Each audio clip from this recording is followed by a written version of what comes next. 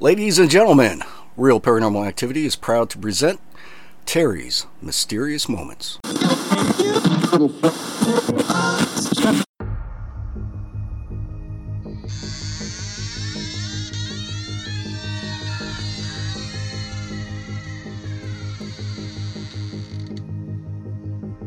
Good evening, and welcome to Terry's Mysterious Moments. I want to take this opportunity to thank you for listening to the program. Now, on with tonight's show.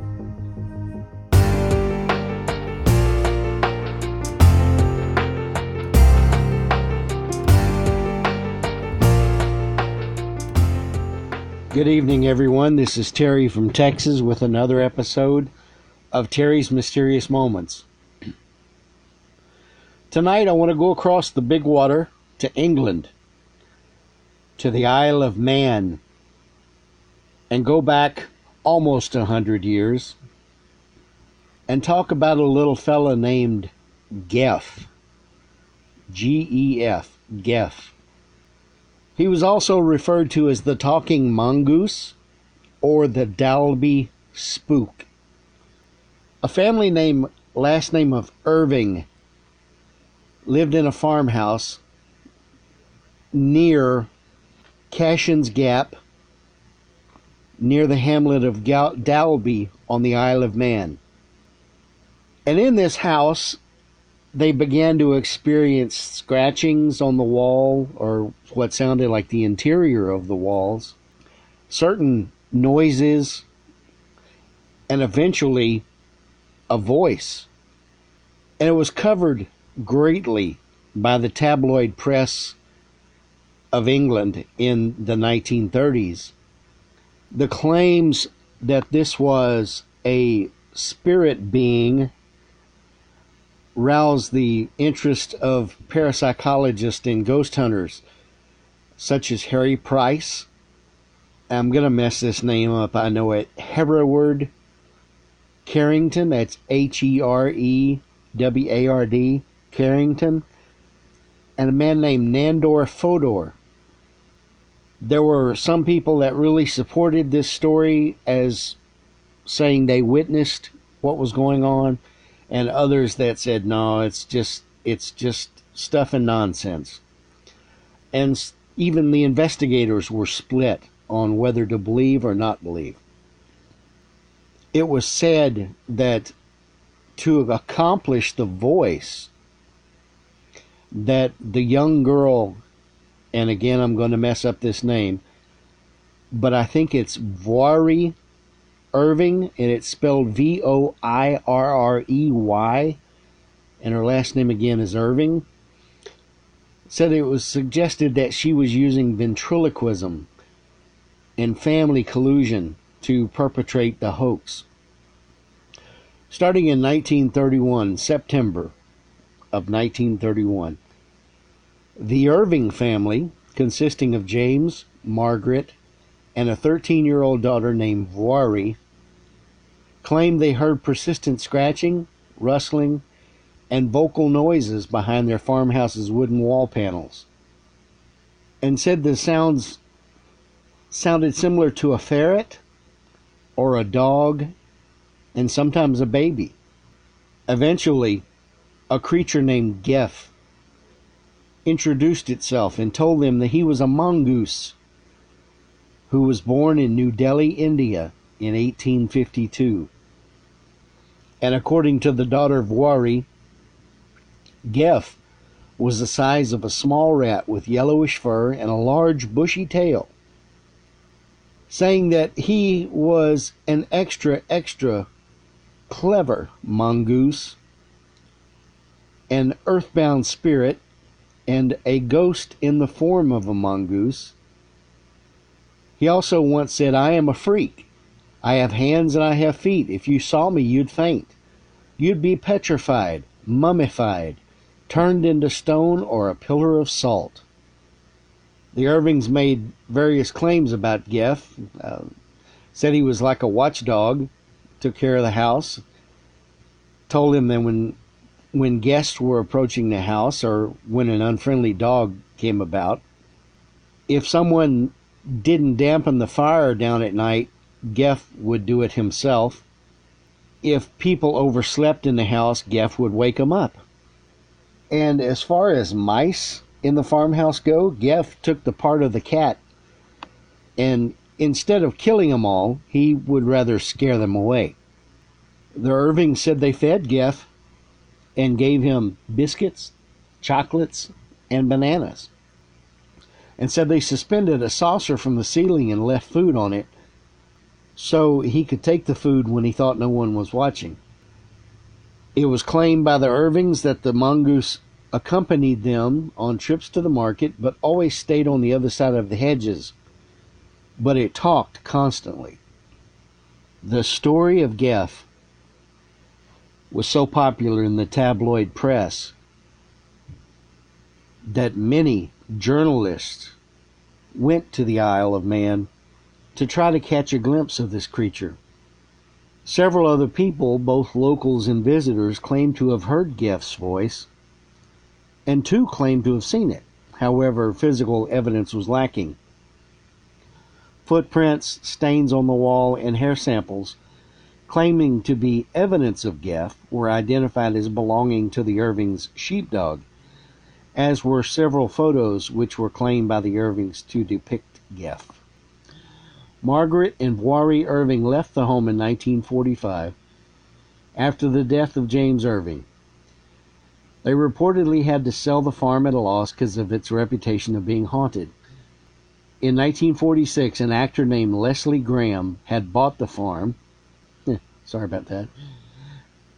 The actor Leslie Graham bought the farm and claimed later in the press that he had shot and killed Geff. However, the body that was displayed by Graham was black and white and much larger than the famous mongoose, and Voirrey Irving was certain that it was not Geff.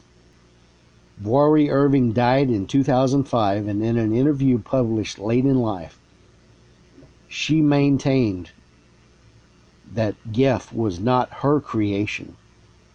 There were psychic investigations, as I said, of the incidents.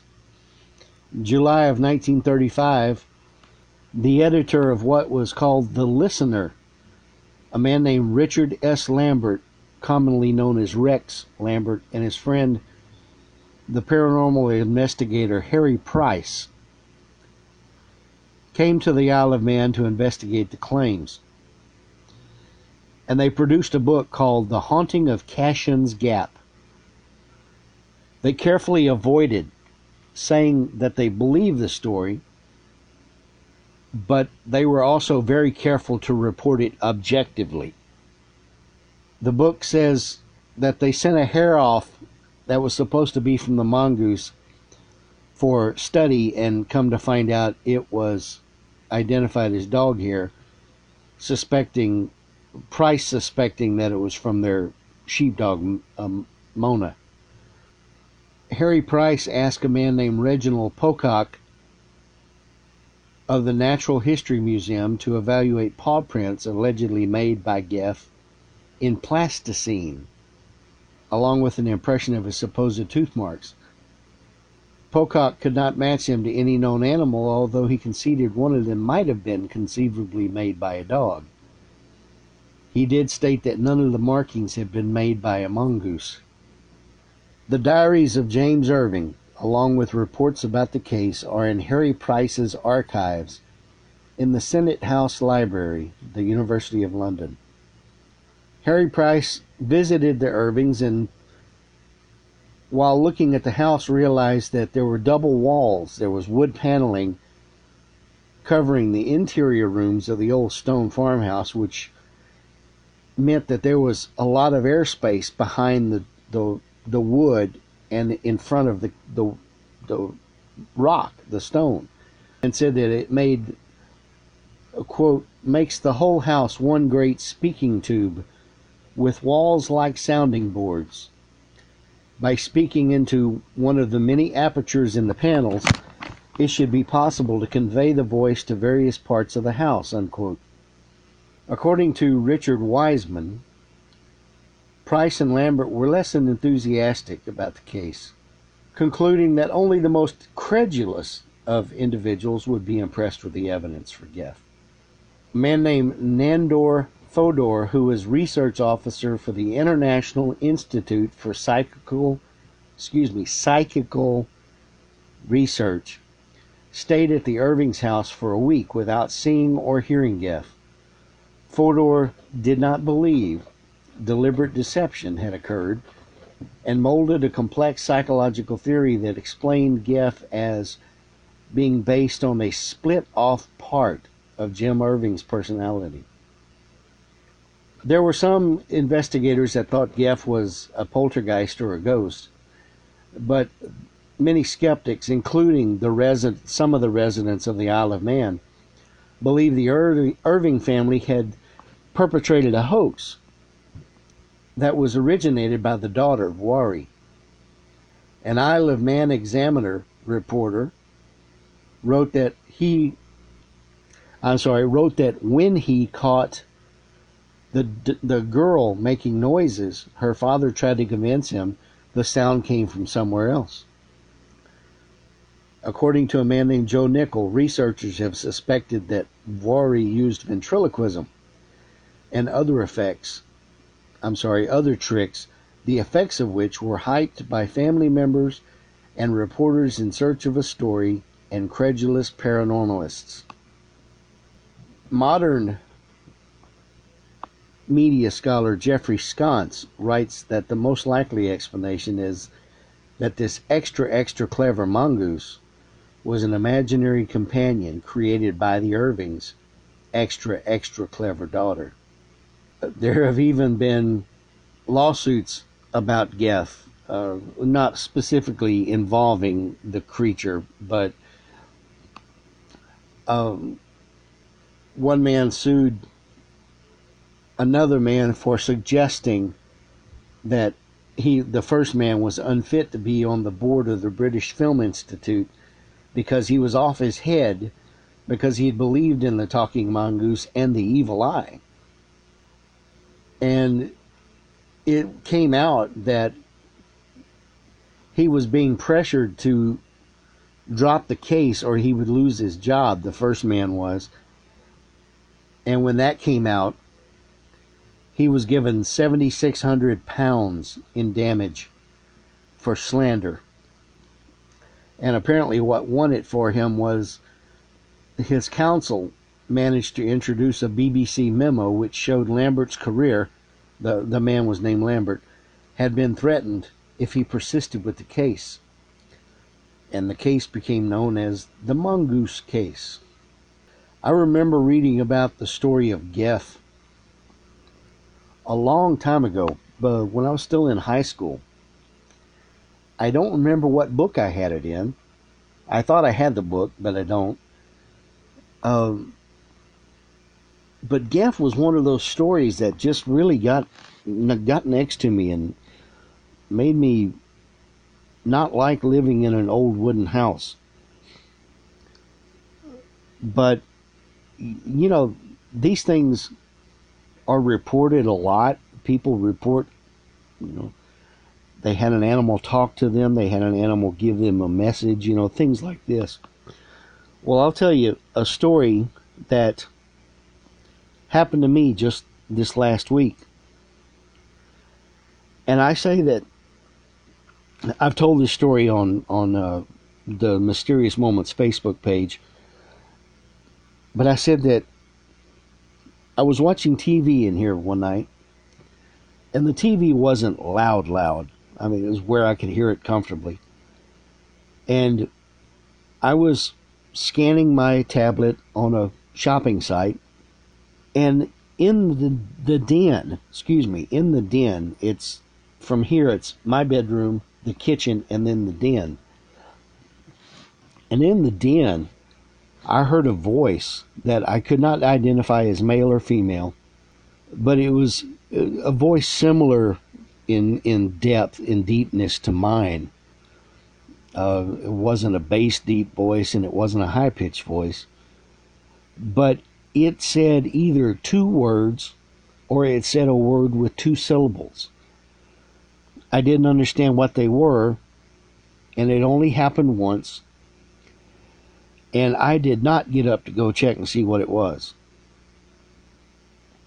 I figured I've got a lot of DVDs in the den. They can sit down and watch them all they want to. Have a good old time. Just leave me alone. I'm not going to go check it out. Because we have heard conversations in our den before at night. It sounds like a man and a woman having a conversation. And I heard something one time try to speak to me. I was in bed and I was turned away from the door, so I had my back to the door. And it felt like something came up, and right over my right ear, I heard what sounded like a bug buzzing. But it wasn't a bug because there were no bugs in the room. I checked. I turned the light on and looked around. And if you know what a June bug is, you know that they can really get next to you. You can do a week's worth of cardio if a June bug gets on you. But this wasn't a bug because nothing touched me. But it was a sound similar to this in my ear. And that was a couple of nights from the night that I saw the figure in my bedroom that I say looked like a movie shown against smoke. It was just a second, a couple of split seconds maybe, of this figure standing there. It was a woman. So maybe they're trying to talk to me. I don't know. But that's what happened to me the other night. And I have been, whenever my wife and I go to the pools here in town, each day that we go, I'll tell the pool manager about my phantom diving board story from, I think it was episode last or before last, where I said we were at the pool and I distinctly heard and saw out of the corner of my eye somebody jump off a low diving board into the deep end of the pool. And I heard the sound. Diving boards make that, whenever you bounce off of them. And I'm thinking, well, I'm in a pool, so why not, Well, I keep telling people these stories that we had been in the pool for about an hour. And when I got out to dry off, I realized suddenly that there was no diving board on the pool. And I get varied reactions. I told one gentleman that, and he backed away from me about 6 feet. He was just incredulous. No, he was scared.